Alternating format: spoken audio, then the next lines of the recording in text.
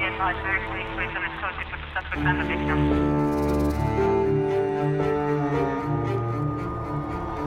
13 William 172, no order warrant.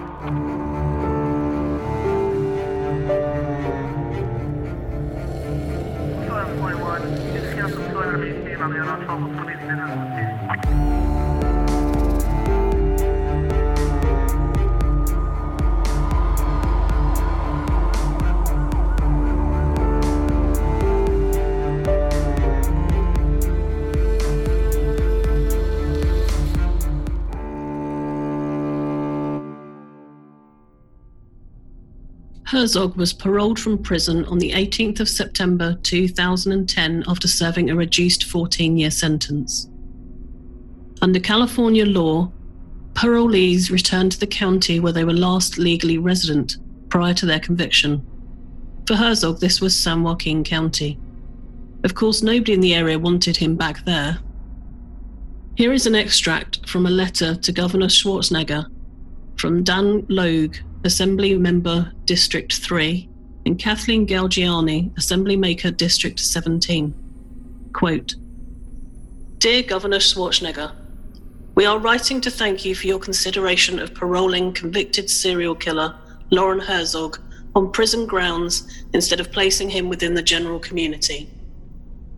However, we are now asking that he either be moved to prison grounds within an urban county or confined strictly to prison grounds, prohibited from leaving prison property. Loren Herzog is notorious for bragging about being able to make people disappear.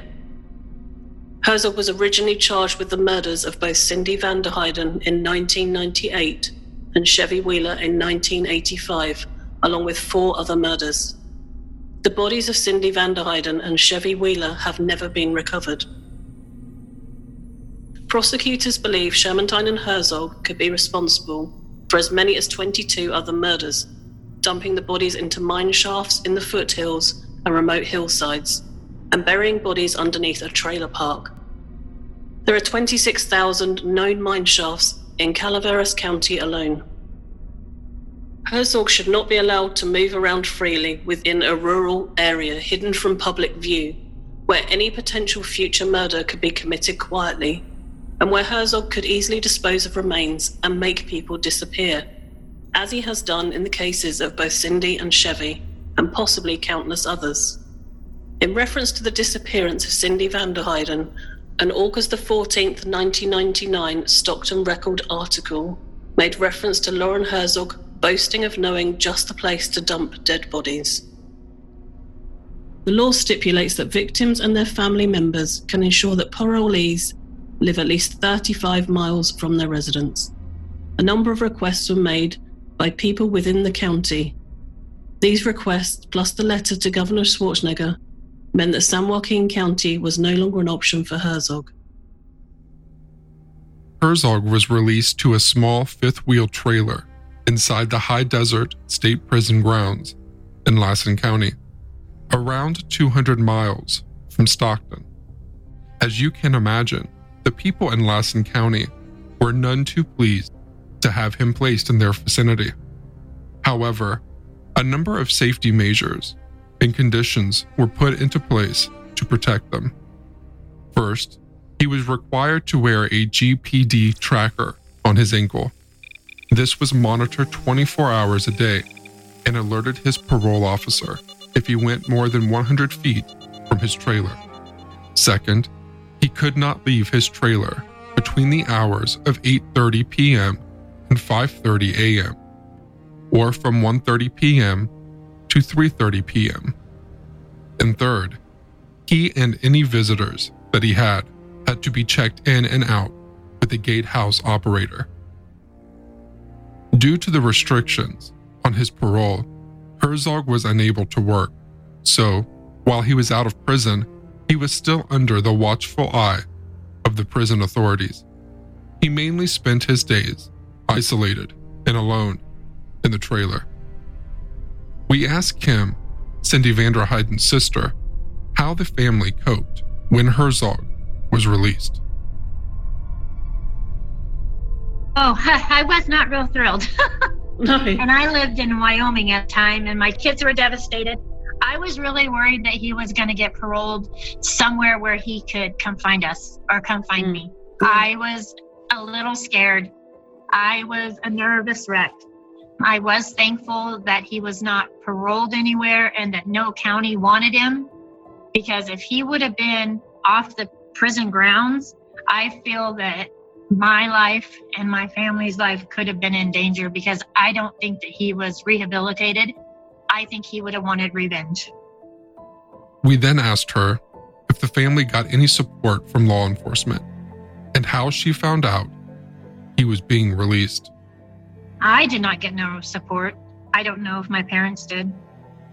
I think I found out about him getting released because I think there was a news thing that came out, and I'm pretty sure somebody forgot to call me and tell me that he was getting released.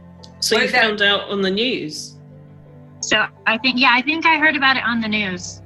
I mean, I knew there was a bunch of court things going on, that he was going to be released, and I knew that they were having a hard time finding a place for him to go, but I honestly cannot remember if I even got a phone call from the sheriff's department or anybody saying that there's a possibility. I think it was my parents and the news is where I heard most of it.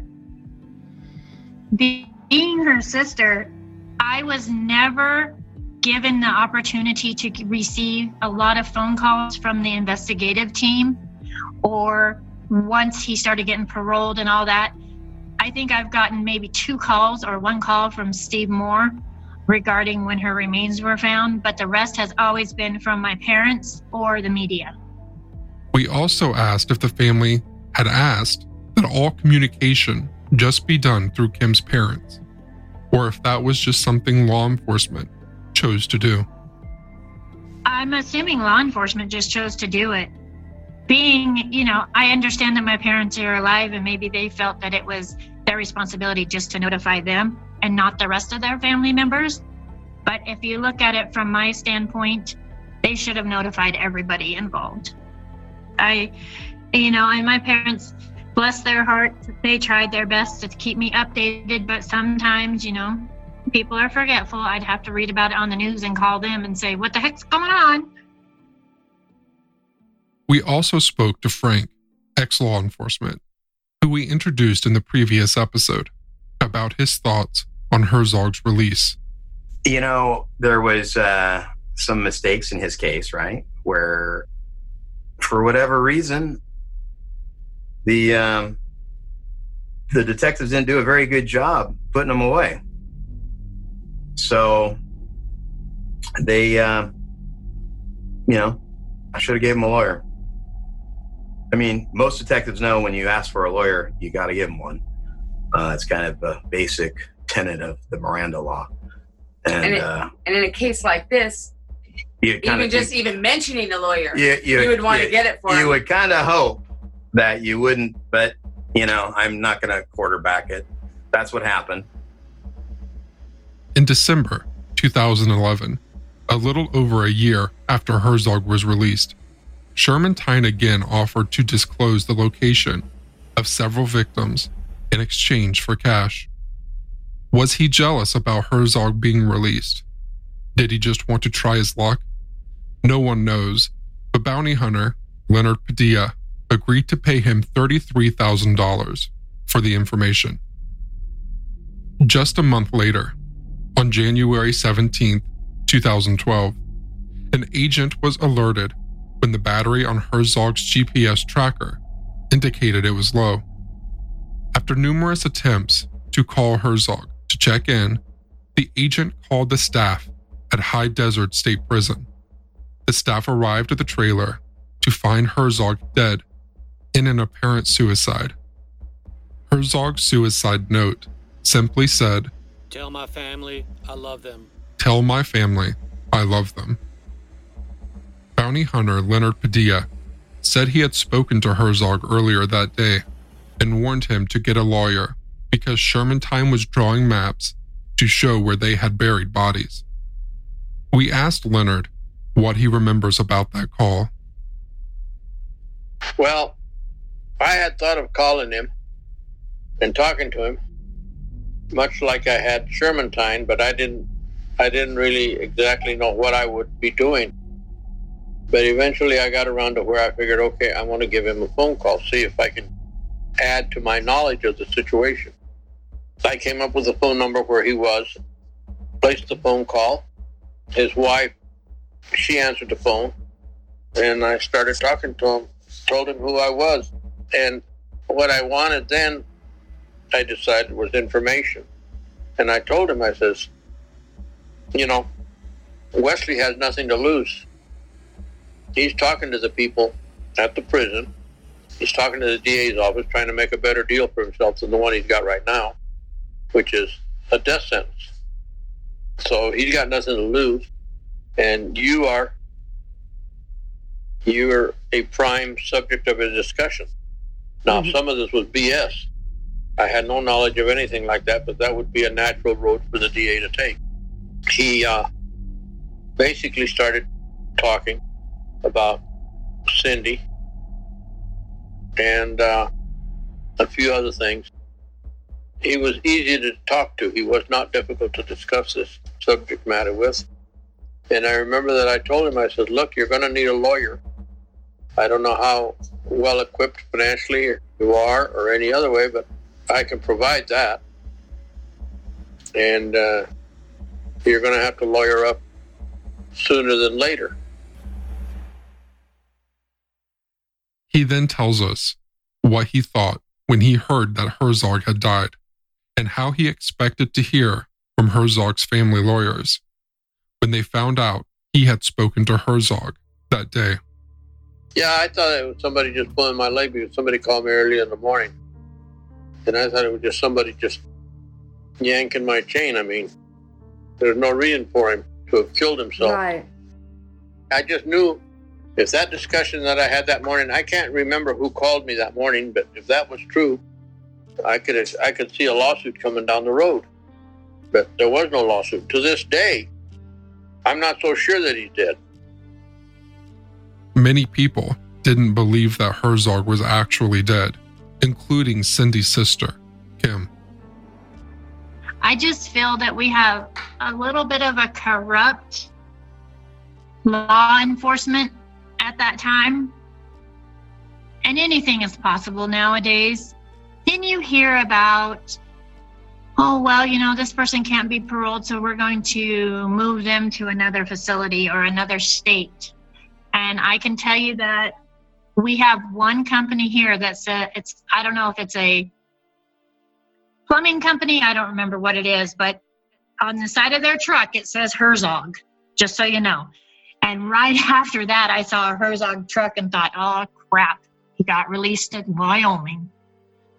But in all reality, he didn't. But it's just kind of funny how you see Herzog all the way around here with trucks. In my opinion, I don't know why I thought he wasn't dead. And I guess I just wanted to see proof. I needed proof and visual proof. We asked Frank what he thought when he heard that Herzog had committed suicide. I'll tell you what, at the time, I was interviewed by KCRA 3 when Herzog killed himself. And they asked me, on TV, geez, Frank, what do you think about Herzog killing himself? And I said, he led his life in a way that nobody wanted him. And at the end, he didn't even want himself. And I was kind of, sort of glad, I guess, that he killed himself, to be honest. I've regretted that feeling ever since. We would be so much better off, we meaning people that are trying to solve some more of these cases. If Herzog was alive, the playing Shermantine against Herzog was extremely successful. Now Shermantine gets to be in the position where he's he's the grand wizard who gets to control the narrative because he's the only guy left with the narrative. When they both were alive, and as Leonard Padilla, who was a bounty hunter at the time, he was very good at playing them against each other, and that worked extremely well. I'm quite confident that if Herzog was alive today, it wouldn't surprise me if we would have, 15 cases solved already, because Herzog and Shermantine would have been so busy pointing the finger at the other one. Because that's basically what Shermantine now says is, Herzog's boneyard and blah, blah, blah. And it's always, geez, I might have been there, but, Herzog's the bad guy who did it all. And Herzog was, saying the opposite. But, it was easy to play those two idiots against each other.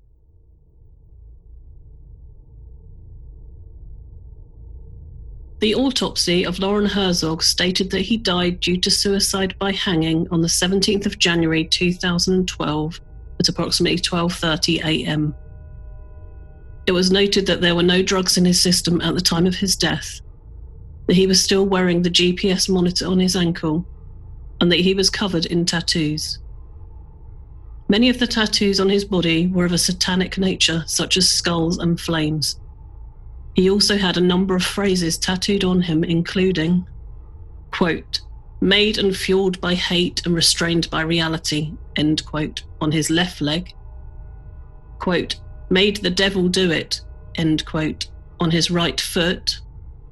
And a German phrase that translated literally reads, quote, "trace of devastation," end quote.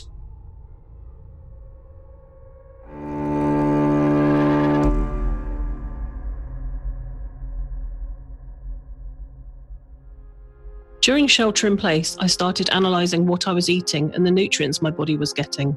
It turns out, unsurprisingly, that my diet wasn't good at all, and there was lots of room for improvement.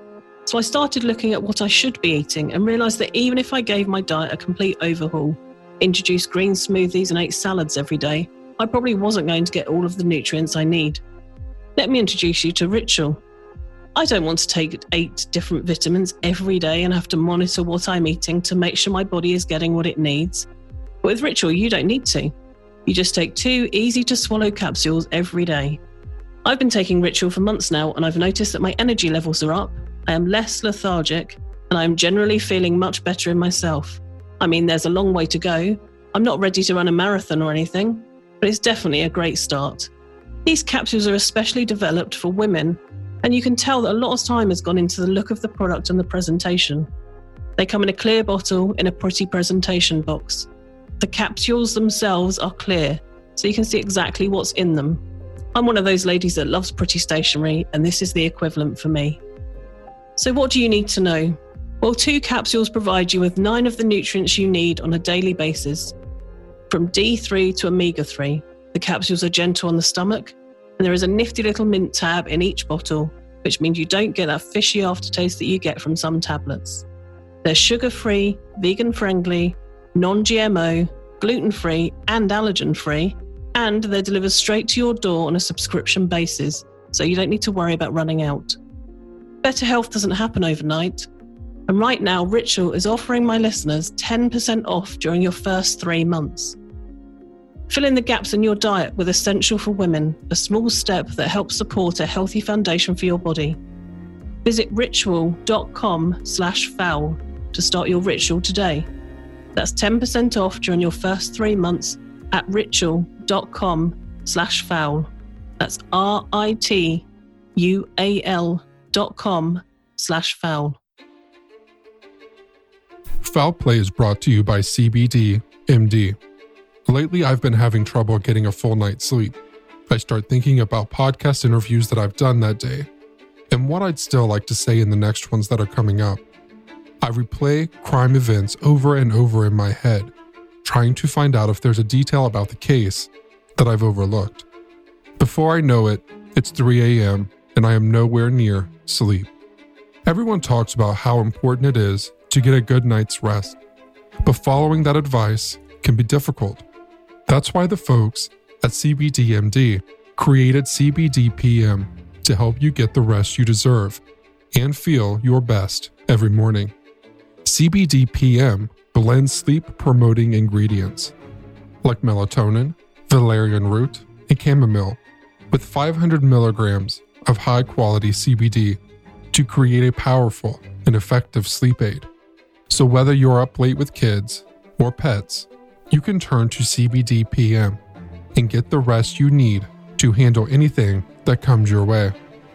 One of my favorite things about taking CBD PM is the minty flavor that it has. If you've tried CBD in the past, you'll know that sometimes it has a less than pleasing taste.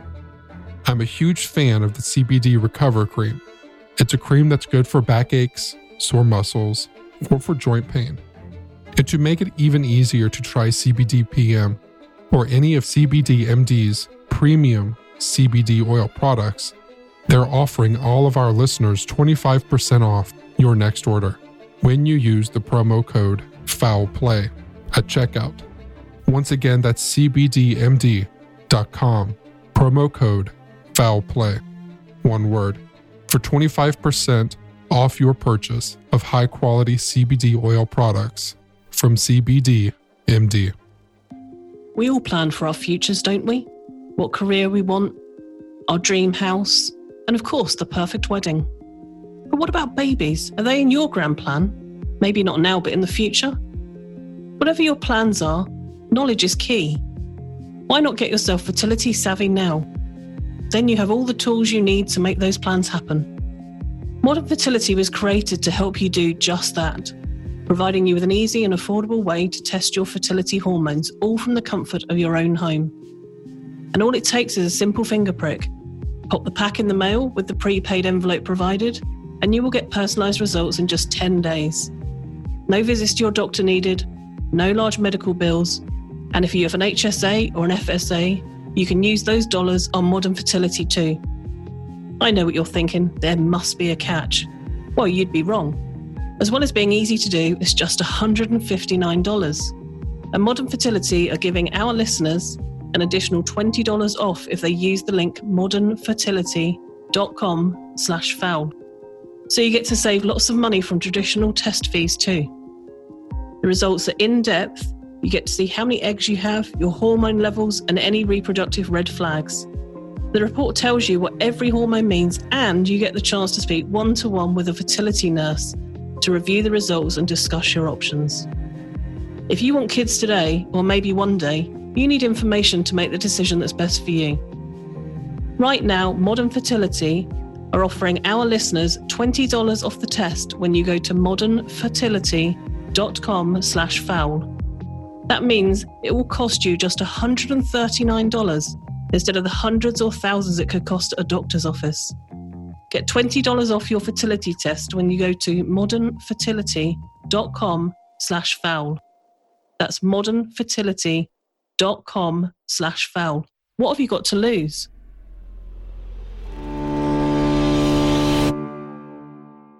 Rob Dick, a bounty hunter involved with this case, has been assisting us with our research. Rob knows every inch of this case inside out. We spoke to him about what happened after the trials and Herzog's parole and suicide. So 2003, I actually said I got to step away from it because I was literally consumed with this. I mean, I'd bounty hunt during the day. All night I would be online looking stuff up, trying to put cases together.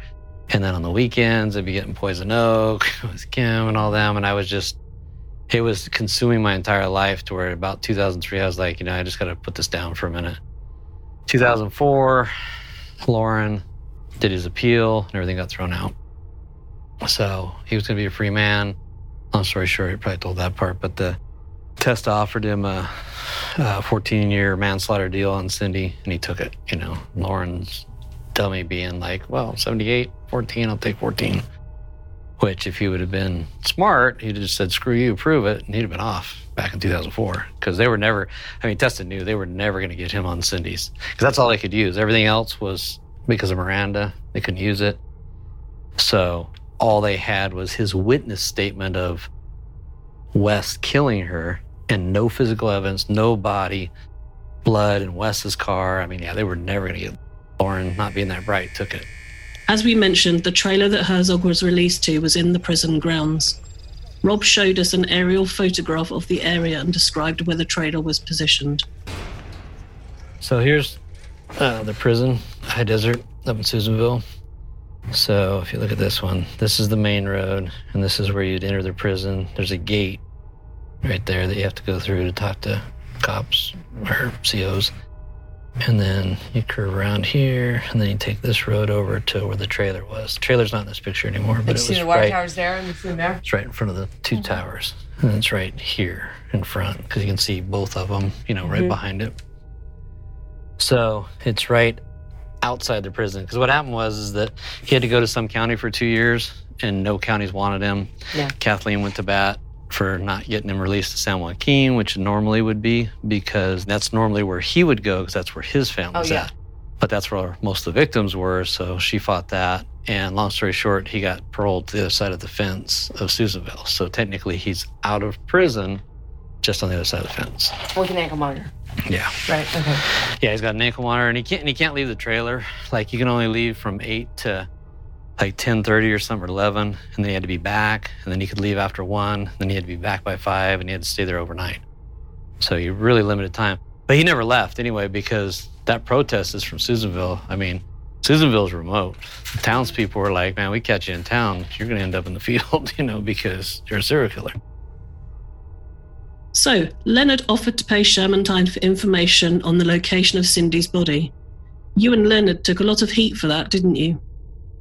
Yeah, we took a lot of heat from that. You don't want to set a precedence to pay the bad guy for information. But how morally we went down that path is that we looked at it like this. If you go to somebody like John before all this and you say, what would you give up to get Cindy back? Everybody's answer was $1 million, anything. If I won the lottery, you could have it all. So there was no end to what a person that was a victim would give up. So our thought process was, and how I explained it to John to try to get Leonard and John in the same room again, was that it's not you. He's doing it for whatever reason he wants to do it. If we get Cindy, that's all that matters. Because going back to 98, I promised John I'd find his daughter. That's how I got involved in it. I promised him this would happen. And now I'll still make the promise. It takes a while sometimes. Because this started in 98. But like I said, there was a lot of people that were pissed off about that. That's why that show was, the topic of that was, is this a good thing? Because, are you setting a precedent? And again, we kind of looked at it as, number one, I knew Leonard would screw him over anyway. It was never going to happen. Number two, if we got closure, it really doesn't matter. And, how often is this going to come along? Is every bad guy in the world going to come out now and be like, hey, give me some money and I'll tell you where I did whatever? But it was just a thing. We looked at it in the bounty hunting. Yeah, we're trying to find a guy that's hiding. Sometimes it's just easier to pay a family member, hey, you don't like your family member anyway. Give you $200, you can use it for Christmas. Tell us where we're at, and we'll never say. So it was just a thing. So, like I said, we took a lot of heat. And then what really got it going again was, this is 2010, so he gets paroled to the property. I'm kind of back to crazy again, looking up cases and trying to figure this stuff out. Scott, who worked for the Stockton Record, wrote all the death row inmates of high-profile crimes in the Central Valley. So he wrote Ing, he wrote Wes, he wrote Scott Peterson, Kerry Stainer. He wrote all these people trying to find a story for Stockton Record. So Wes wrote him back. And in their going back and forth, he brought up, hey, 10 years ago, this cowboy-looking dude was going to give me money for bodies. Is that still on the table? Could you contact him and see if that could still happen now, because I'm on death row now? So Scott called Leonard. Leonard called me, because we weren't in the same office anymore. So we sat down and, of course, Leonard's like, yeah, let's do it. Let's get this going again, see what happens. Because Leonard's motivation is anything that'll get him in front of a camera on the news is always there. So he's like, let's do it. Let's get it going. So we had this conversation with Wes, and basically Wes says, all right, I'll make you a deal. I have $15,000 in restitution, and it really gets me pissed off that when one of my fans sends me $1, I only get 50%, 50 cents. 50 cents goes to restitution. If you pay the $15,000, I'll give you bodies. So he's like, all right, well, what bodies? What are we talking about? And he says, well, if you pay that 15 grand, I'll give you Cindy's body, I'll give you Chevy's body, I'll give you a well with 25 bodies, and I'll give you a well with 10 bodies. And so immediately we're just like, holy crap.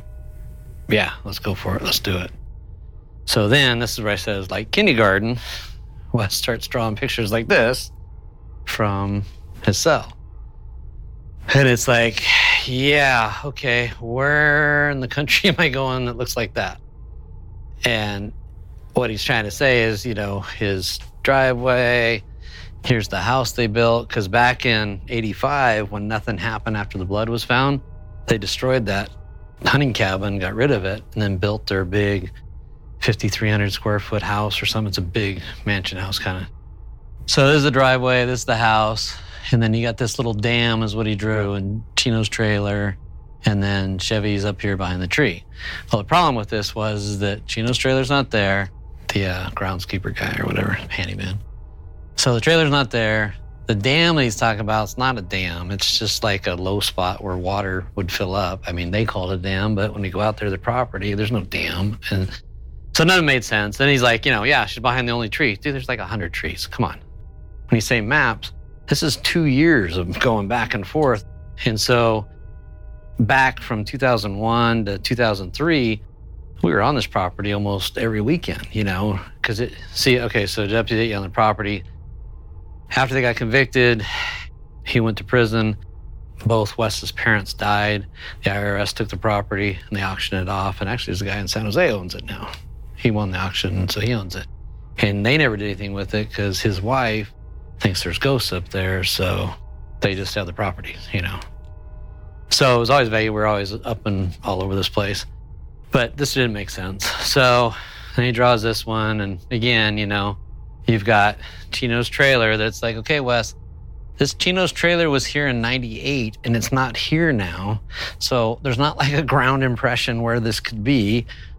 This is the dam, but again, it's a low spot. It's not like a pond or anything else. You know, it's a low spot. It's not a reservoir. There's no dam. There's nothing. And then, yeah, you've got a tree and she's 6 foot behind the tree, but there's 100 trees there, you know, so it's just we're not getting anywhere. And then he was drawing more. And then what I was doing is I was taking the maps that he would draw and putting it with Google so that we could kind of make sense of them and kind of narrow it in. So, like I say, this went back and forth forever until December of 2011. And Wes was never giving us anything definitive. I mean, he was always doing stuff like, well, okay, go to this road. You'll see some cattle pens on the left, which, okay, they don't exist now. So I don't know what you're talking about. Send me an aerial picture of that so that I can draw on it. And we're just doing all this back and forth for 2 years. December of 2011, Leonard gets pissed. He's like, screw this. We're not going to do this anymore. It's gone on 2 years. I'm tired. Forget it. He confronts Wes. He just says, look, dude, you got to give us something now or we're done. It's off the table. You're not getting your 15 grand. And so Wes, at the same time, was worried that Leonard was going to screw him over and was worried that why should I give you something without giving some money? And just, anyway. So the deal in December of 2011 is I'll give you Cindy and I'll give you Chevy. You pay the 15 and then you can have the other 2 wells, the 25 and the 10. He said, let me see what's up here. Okay, that's what it looks like today. Yeah. So this is the house. This is the house. Yeah, it's a huge house. I got a lot of pictures of this house. And this is the funny story. This is Leonard Road that he lived on. So the road comes down like this and then goes to one more house way back here. But this is all of Wes's property. These are the new owner's trucks that he just left up there. Because that's a more current picture.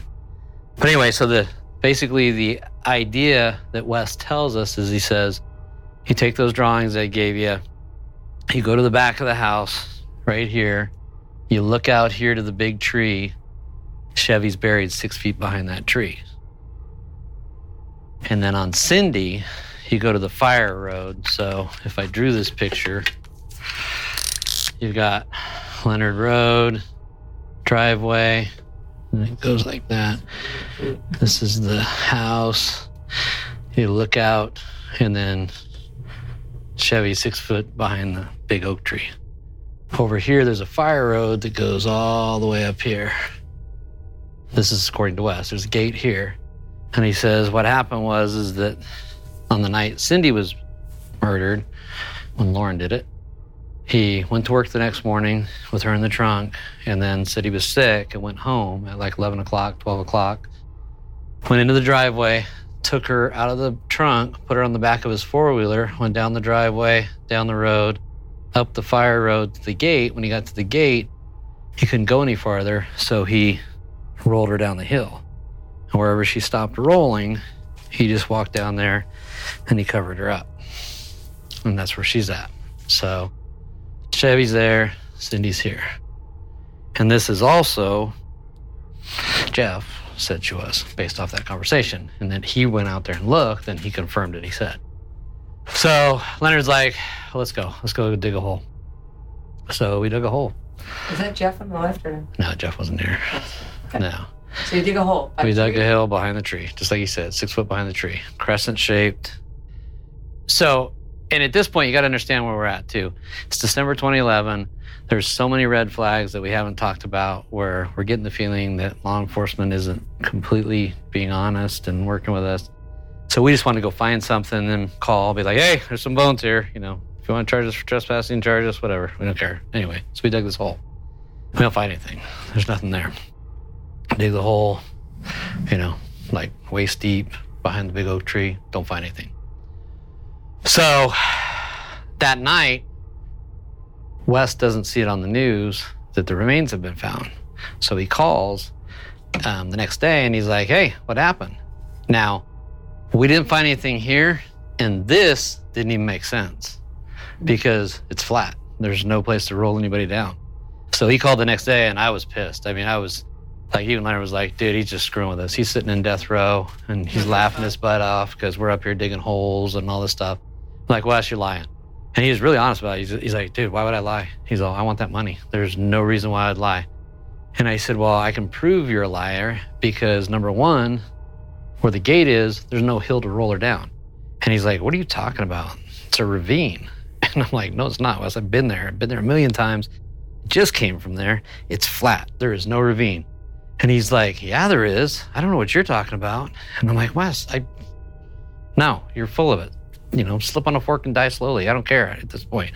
I mean, this is going from 98 to 2011. I'm sick of it. And he goes, did you see the pond? Now I'm looking at Google Maps while I'm talking to him, and the pond is up here. And I'm like, dude, that's a quarter of a mile up the road from where the gate is.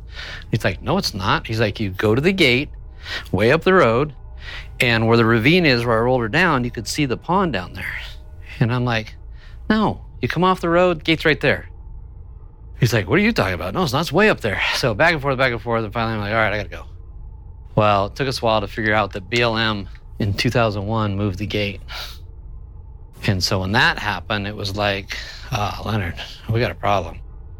Because he's telling the truth about the descriptive things of where the gate used to be, and we're looking over here.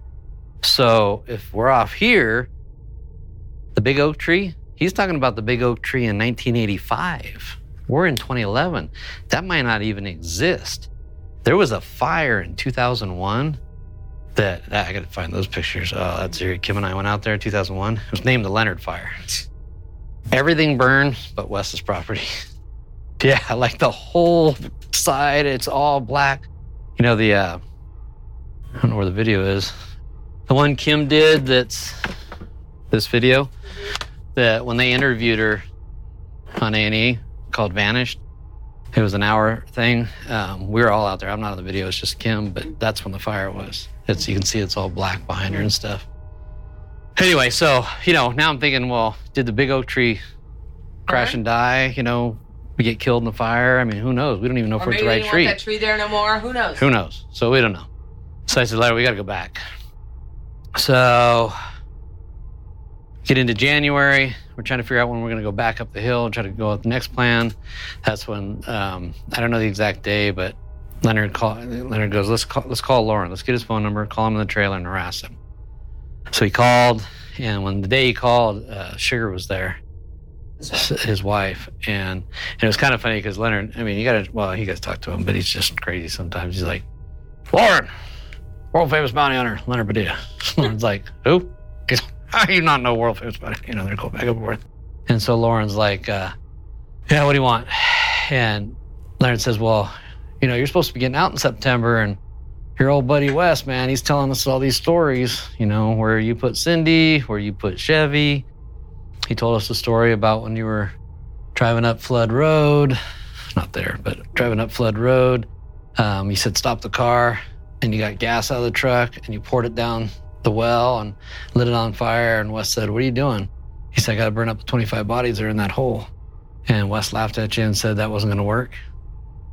And Loren goes, well, why is he telling you that? And he said, I don't know. Maybe once you sit next to him, just think back in late, 99, you ran your mouth, you ended up on death row. Now you're getting out. So yeah, you might want to think about it. And then he's like, well, I got to go. And it was funny because while he was on the phone with Loren and Loren was questioning who he was, Sugar was in the background. The reason we knew it was Sugar is because Sugar's like, is that Leonard Padilla? I just watched a show with Casey Anthony. That's the guy with the cowboy hat. I mean, like, it gave credibility to that phone call of who Leonard was instead of just somebody on the phone. So that was it. They hang up. And then it was like, okay, well, what's next? Leonard's intent was, well, let's see what happens. Let's see if he panics, cuts his ankle monitor, tries to flee, whatever. So next thing that happens is the composite. I find that, and I'm just like, holy crap. I mean, right when I saw it, I was just like, oh my God, that's him. I mean, I was in my head just 100% that was him, not knowing what it went to. Composite again? Just doing Google searches for missing people, and it came up as a suspect and a missing person. Didn't know what the case was, didn't even know about Michaela or anything. Saw the composite, and I was like, holy crap, that's got to be him. So who is that? And that's when I saw it was the Michaela case.